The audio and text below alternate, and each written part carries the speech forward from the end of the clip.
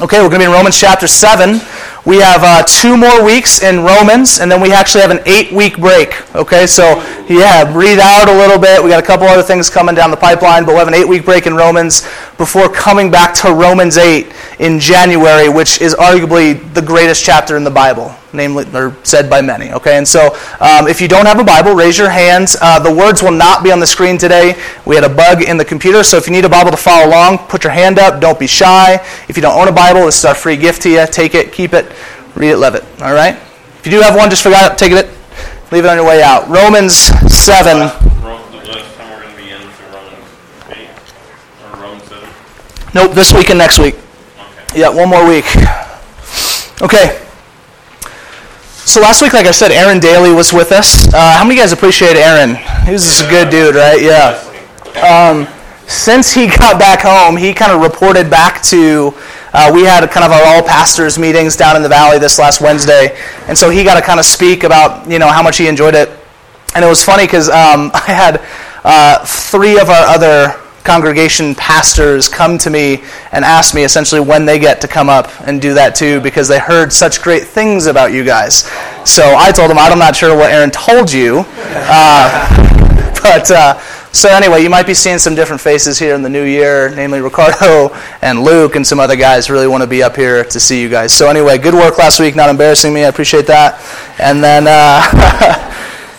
but he talked about this idea, right, that amidst the law being present, that we have been released from it. Right? So the implications of the law still exist. The law is still good, but we have been released from the law and now live in the Spirit. We live in grace. We live in truth. Okay, so there was kind of this switch that comes through Christ. You get that great illustration about, man, if you're in a bad relationship, it's hard to all of a sudden hate that person if you love them, but you must be then captivated by something greater, namely the gospel, namely Christ. Okay? And so today we unpack that a little more, not to say we're released from the law, but understand really what are the implications of the law itself. And what's wild is Romans talks about the law all the time. Paul is steeped in the law, okay? But we've really rarely taken a moment to really break down what was its purpose. Why did God give it to this world? Okay? Why did God in the Old Testament say, okay, hey, you know what? This isn't going super well. I'm going to give you guys this law, these commandments, and I want you to live this out. What was the purpose of that whole deal? And that's what we get to unpack today. Here's what I love, not just about this week, but next week as well. Because Romans has been highly theological. In other words, there is so much concrete doctrine and truth that we pull from these texts. But what's really awesome is that this week and next week, it's a little more experiential. Okay, it's a little bit more. Let's be a fly on the wall and see Paul wrestle with the realities that these things that the text presents. I would say that this week and really next week is probably the most relatable passage in almost all of Scripture. That we'll sit down, we'll look at these honestly and say, man, that's my story. Like, I see myself in what Paul's saying. And so today I want us not just to listen, we're going to craft who God is and theology and all that, but I want us to step into the experience of Paul, this guy who God calls out of this pious, law-filled righteousness into grace and mercy and hope. Okay, and we'll see how that transition happens in his own life. Okay, so if I had to give kind of a title for today, it would be the user experience of law, sin, and grace. Right? The user experience of law, sin, and grace. All right, so let's get going. Verse 7. It says, "What then shall we say? That the law is sin? By no means. Yet if it had not been for the law, I would not have known sin, for I would not have known what it is to covet if the law had not said, you shall not covet." Okay, so he starts off again with one of the questions that he's been doing for the last couple chapters. He puts this question out and then rebukes it himself with a by no means. You saw Aaron last week really bust out his inconceivable, right, from Princess Bride. I'm not going to do it, but it is inconceivable that we would think this to be true, that the law itself is sin, that the law itself is bad, the law itself is broken. No, see, that's not what's being communicated. In fact, really just the opposite. Paul wants us to know that the law is very good. Now, coming from our cultural context, this is kind of a hard pill for us to swallow because we grew up, at least I know I did, listening to a lot of music that was anti the law, right? I fought the law, but the law won, right? Volcom, do you guys know the brand, the skate brand Volcom literally means anarchy? Okay, so we've lived and we've grown up in this, man, law is bad. It's all about my personal freedom. I don't want to submit to anything. And so we don't like lawyers. Sorry, Steve. We don't like cops. Sorry, Michael. Right? We don't like these guys because we are trained to say, you know what, those are bad, man. They restrict me from living the life I want to live. They hold me back from the fun I want to have. And they do all these things. I had a buddy named Donnie in San Diego. He got 3 speeding tickets in 2 days. Okay? Right. Yeah. 3 speeding tickets in 2 days. He then says, as I talk to him, he's telling me the story, man, I got another ticket. I said, that's your 3rd one. He says, yeah, man, I hate cops. And I said, bro, you broke the law. Like, what do you expect him to do? Like, that's his job. If you're going to break the law, it is his responsibility to give you a ticket. And yet, in his mindset, it was more, no, man, forget about my own responsibility or my own culpa. No, this guy's a jerk, right? The law is messed up. The law restricts me from doing what I should be able to do, and it becomes very me-focused, right? It becomes about us. It becomes about our freedoms and not something maybe bigger and higher and something that might just be good for us in the long run. We'll keep unpacking that. But I want to show 3 major benefits of the law today. The first one, it keeps us from things that harm us, okay? It keeps us from things that harm us. Now, we don't often believe this, but it does that, right? So it says, don't do this because when you speed, you're more likely to get an accident and die or cause harm to other people. Right? The law restricts us because that is how this is best lived out and worked out in society, not just taking you in mind, but all of humanity, okay? And so the law is there to keep us from harming ourselves. Think about when you were a kid, okay, and your parents said, don't do that. Right? Don't touch that. Right? The burner, right? On top of the oven. Don't touch that. It's hot. And what'd you do? Ha-ha! Right? Bam! Touched it. We were watching Finding Nemo the other night. You know when Nemo swims on out to the boat, right? Marlin says what? Don't touch the boat. Bam! Flipper, right? Touches the boat. See, we are so trained. Okay, when we're told no, we go the other direction. Okay? The law is there to keep us from things that will actually harm us. Okay? So God gave the law to the people of God, firstly, to say, listen, these things will actually harm you. Right? Life is best lived in the confines of this. But we disregard because of this second one. Excuse me. It exposes sin for what it really is. Okay? Another benefit of the law is that it exposes sin for what it really is. So, in the midst of understanding that the law is there to keep us from things that harm us, it also on the other end then says, okay, you know the sin that you think is so great and so fun and so liberating and so awesome? No, that's destroying you. Right? The law itself unveils sin for what it really is, brokenness. It unveils sin for what it really is, a distorted image of what God meant this world to look like. When we have the law, when we see the law, it's so contradictory to what sin is doing that, man, it exposes it to be sin in our minds. Okay, this is a good thing. Thirdly, excuse me. It reveals our inability to achieve righteousness. Okay. In the midst of a law that we cannot achieve because we've all tried, right? In the midst of a law that we try to achieve that we cannot, we say, okay, there's a problem here and I can't solve it. So just like Paul's grand argument that he's been giving throughout Romans, that we need a Savior, we need something else to come in and fill in this gap of where we fall short. The law helps to reveal our need for someone else to be our righteousness because we certainly cannot. It's a huge benefit of the law, okay? You see, so as law exposes sin for what it is, shows us that we need righteousness. Has anyone ever seen the show Mystery Diagnosis? No? How about House? Has anyone seen House? Yeah. I figured that would have been a little easier. That guy's a little creepy though, okay? So in House, right, these random people come into the hospital and they have these random ailments, but they are not labeled yet, right? They have no idea what's actually wrong with this person. So they come in, like their arm is barely hanging on, or they have like 4 tongues, or it's just always the most wild, erratic stuff you can imagine in the show, and no one can figure out what's wrong with them.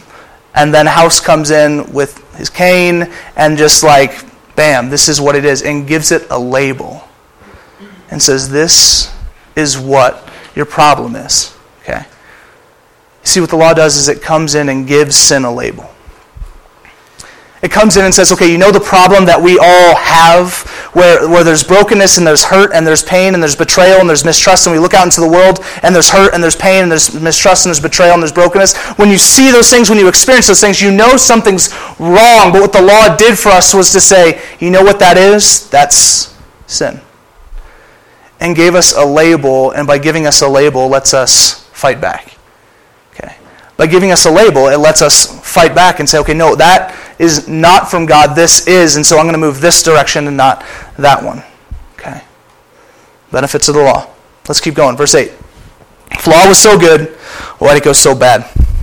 But sin, seizing an opportunity through the commandment, produced in me all kinds of covetousness. For apart from the law, sin lies dead. I was once alive apart from the law, but when the commandment came, sin came alive and I died. The very commandment that promised life proved to be death to me. For sin, seizing an opportunity through the commandment, deceived me, and through it killed me. Okay. So in all the ways that the law is good and was given to us for our good, sin is the exact opposite. Sin is all bad. Okay? In all the ways law is good, sin is bad. Let's look at those again. Excuse me. 3 major detriments, if you will, to sin. Instead of keeping us from things that harm us, it moves us towards things that harm us. Right? It says, okay, Paul, now that I knew what covetousness was, I longed for it. Sin came in, caused me to long now for the things that I'm supposed to keep away from. And so we chase after those things. Listen, how about this? Every time, okay, if you go snowboarding, if you go hiking, the best trails that you want to go on are usually the ones that have a orange sign in the front saying, do not go past, or do not trespass, or stop here, and you're like, man, what's back there? Probably more fun, right? Like, that's where the fun is. And so we want to go that direction, okay? I've seen it all the time. Like, it's that moment, right? You get off the lift, you walk over to the side, there's a giant, listen, don't go here, out of bounds, dangerous, avalanche, death. Yeah, good, all right. Right? Why do we do that? Sin in us causes us to long for the things that would harm us, as opposed to see them for what they are and go the other direction.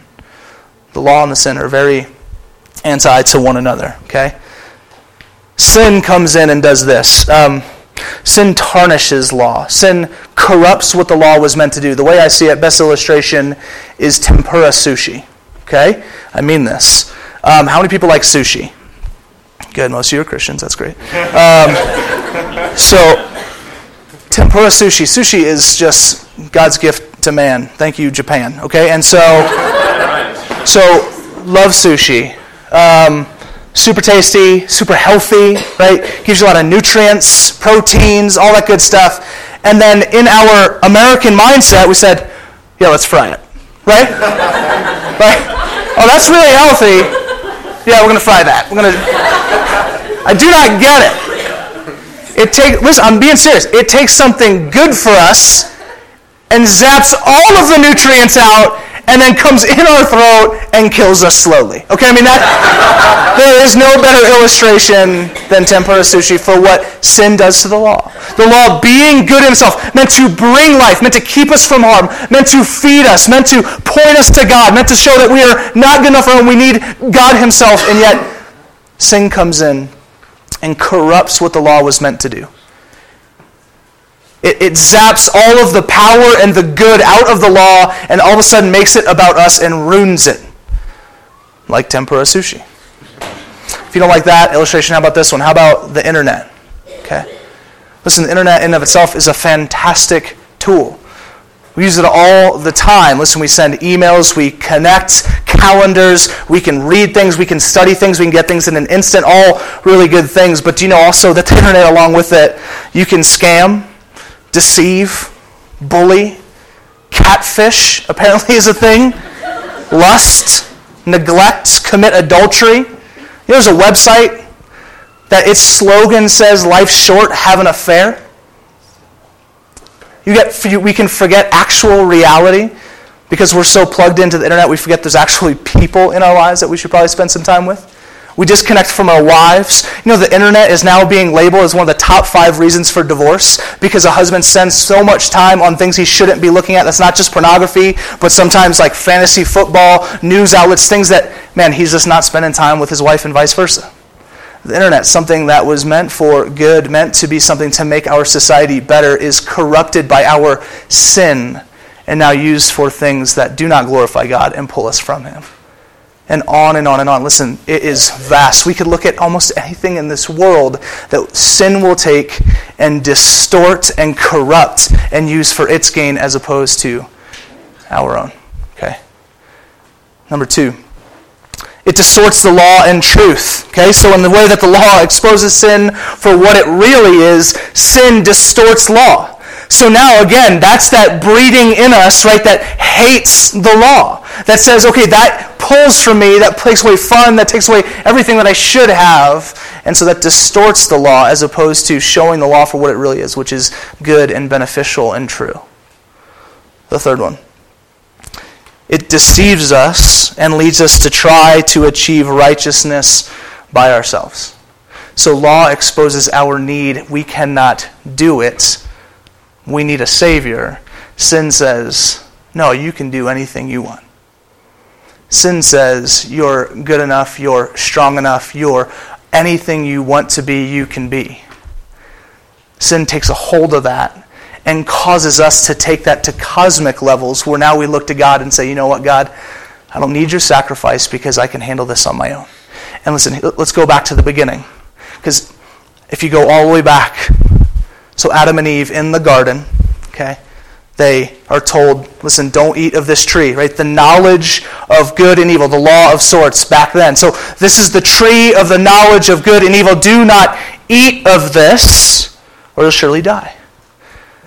And so they eat of the tree. Sin enters the world. And here's the deal. Ever since that day, man has been trying to get back to God on our own strength. Right? Ever since that day, we've been trying to pick up the pieces because there was brokenness and there was hurt. God, we used to be in perfect communion with you. When we strive to get back to Him on our own strength, sin does that. Sin says you're good enough to get back to God yourself. And pulls us then from the law and the truth that says, no, there's a Savior that you need. Okay. Excuse me. Verse 12. So then, the law is holy, and the commandment is holy and righteous and good. So summing up, if we put these two right into two different boxes, we have the law over here and the benefits of the law versus the detriments of sin. He's saying, okay, we get this and we look from a distance and say, okay, the law is good, it is holy, it is perfect, it is true. Verse 13. Did that which is good then, the law, bring death to me? By no means. It was sin producing death in me through what is good, in order that sin might be shown to be sin, and through the commandment might become sinful beyond measure. So one last question. Did that which is good bring death? By no means. Certainly not. Inconceivable. It did not happen.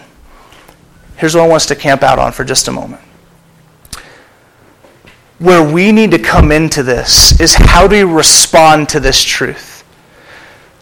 Because it's easy for us to read this as, all right, if sin is doing this inside of me, sin is to blame for when I'm disobedient, right? If sin is that bad, if it's truly controlling me and is doing all of these things, man, then why am I to blame if it's the sin inside of me? Surely then sin is to blame and not myself.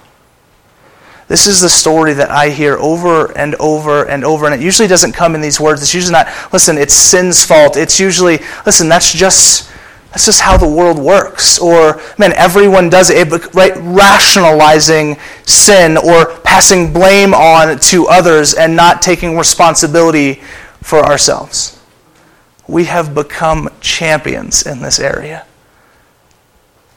And I see it, listen, on both ends, right? On the, listen, non-Christian don't love Jesus. I see it on that end. I see it on the end where, no, lovers and followers of Christ doing the same thing, blaming, skirting responsibility, blaming things that are not their own volition. We can't do that. The time for that is done. The time for honesty and to go the second option here of saying, okay, no, sin controlling me, sin inside of me does not take away the fact that I choose to disobey. Adam, right? Adam and Eve in the beginning. Not even filled with sin at that point. They chose to disobey God. Don't eat of this tree. And they ate. The one thing in the entire garden, given all of creation, don't do this one thing. Right? They could have ridden a rhino, right? They could have done anything they wanted to do.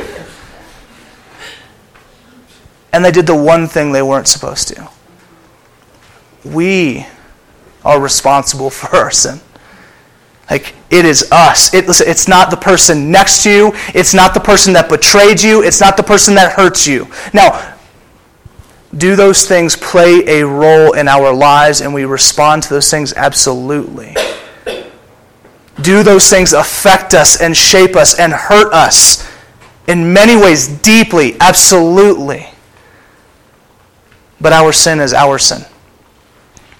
And there's no one to blame but ourselves. We have to begin, listen, not individually and as a church, to begin to understand that the sin that we have is all bad, that it's destroying us, okay, and that it's our own fault. Because the truth is, here's my hope, is that as we spend more time just kind of looking at this idea, right, if we spend more time just, and we've had people ask us why on Sundays we take a moment and we do our confession song, or sometimes Nate will have us just kind of be quiet, confess sin before God. It feels very traditional and religious and things. The idea behind that moment, the idea behind confession is to acknowledge before God that it's our fault and that we need Him. Again, the law, trying to tell us we cannot get to Him by ourselves, that we need help, that we need a Savior. So in the midst of this, even as I was prepping it this week, and I was like, man, I'm going to say some of this stuff, and we need to own our sin, and there's so much brokenness in the world, and I want to just make sure we understand that I get that sin is so influenced by outside factors, but I want us to get at the same time that it's such an individual decision at the same time. But I realize that puts us in a pretty hard place. Right? It puts us in a pretty insecure spot. At least myself it did, as I thought through, man, my life is just riddled with sin left and right. I'm doing stuff I know I shouldn't do. There's things I should be doing I know I'm not doing, on and on and on. And man, to know that this is on me. This is on me. The law was there to protect us. Recently we had a pretty hard trial happen in our lives, and I remember sitting down and talking about sin and brokenness in the world, and why is there hurt? Why did this happen? You know, and theologically, listen, there's much case to be made for sin and brokenness and fractured world and the whole deal. And I took another step back from that, and I thought to myself, you know, that system, this sinful system of brokenness and pain and hurt, I feed into every day. That the pain and the hurt that I'm feeling in this moment, I perpetuate that pain and hurt in other people's lives when I sin. And that is a shattering reality. That God said, this is the law. This is how it should be done. This is meant to point us to God. Yet I continue to choose over and over and over my own way, which I think is better. I choose sin, and I feed into the system that caused my own brokenness, pain, and hurt. It's a shattering reality, not just that it was affecting me, but it was affecting all those around me as well. The pain that I felt others would feel too, because I am part of a system. I feed into a sinful world that hurts and breaks and betrays and distorts and the whole deal. So, now that we all feel terrible, what's the hope, right? What's the hope here? Okay, this should put us in a place of, God, I have nothing left. I am undone before you. And so then the gospel, right? So then the gospel. And the law, you have to understand, the gospel is a story. It's not just a bunch of bullet points. It's not this truncated. It's a story of God redeeming all of creation, okay, and leading into a kingdom that is both here and forever. That's what it is. It's a story. And guess what? The law is central, is a central piece to this story. I was going to just kind of, like I usually do, just kind of share the gospel in this moment. But again, as I started to realize all these parallels with where the law comes in, and we were sitting down in Preaching Collective, a few of us the other day, and this idea was brought up by Anthony, and I just thought it was brilliant, and so I actually just wrote this out instead. I want to read it to you guys about the gospel story, how the law influences us, and how Jesus is better. It says this. It says, there was a tree, and that tree was good. Man was told that that tree was reserved for God alone, yet we disobeyed. Disobedience exposed humanity to sin. Knowledge, now corrupted by sin, brought death in the Garden of Eden. So the law was given. Sin now exposed as sin. Revealing our hope cannot be in ourselves. Our hope now must lie in a good that cannot be corrupted, cannot be distorted, and cannot be moved. Then comes that hope, a Savior, Jesus. The only good this world has seen that can make that claim. He is fully good. Sin did not master him. He mastered it in obedience to the law he himself authored. Once again, the law was distorted, and humanity, corrupted by sin, sent our Savior to a cross. His spotless good still led to death. It led to a tree, but a very different tree from the one in Eden. One whose limbs did not bear a fateful fruit, but rather met nail-driven hands and nail-driven feet, bearing for us a fruit that lasts eternally. It was another tree that was reserved for God alone. God is redemptive. Where once good was abused to bring death, now death to the one who perfectly embodied this good brings about life now and life eternal. We now place faith and hope in a truth, a law that is perfect, embodied in our Savior, Jesus, now literally reviving our souls. Praise God for the law. Amen. That is the gospel story. That is why the law, that is why it came, that is why it's there. To show us that we needed someone to fulfill what we could not. To give us a marker that throughout history the law had been abused, so it took one who could not be abused, not be corrupted, to completely fulfill every aspect of it, that in faith in him we're restored back to God. There is peace, there is hope, eternal. That's the gospel. That is what Paul, this week and the next week, is looking. He is wrestling through this reality, and I know we all are, because over the last 4 or 5 weeks we've been going back and forth of, sin is just eating us alive, and we want to walk in freedom. Right? We want to walk in freedom from the sin that so easily entangles us. We've been going back and forth, and that is the Christian life, right? We're constantly in this battle of, I don't want to do that, but I do this, and on down the line. But I want us to understand, as we continue to pursue righteousness and flee from sin, to sit in the freedom that is in Christ, as we do that, this is the story that must shape us. Right? This is the story that has to shape it's the story where our story can make sense. Every other story that the world offers, your story does not fit. It just doesn't. Your story finds its place in the gospel story of God redeeming all things and using the law to get us there. So, love Steve Craig. Okay? Love Michael Chopka. Love the law. Praise God for the law. Because it keeps us. It sustains us. It shows us that grace is better. Right? We don't live by the law. Now we live by grace, but law shows us that grace is better. Shows us that Christ is better. And that's why we celebrate it. Let's pray.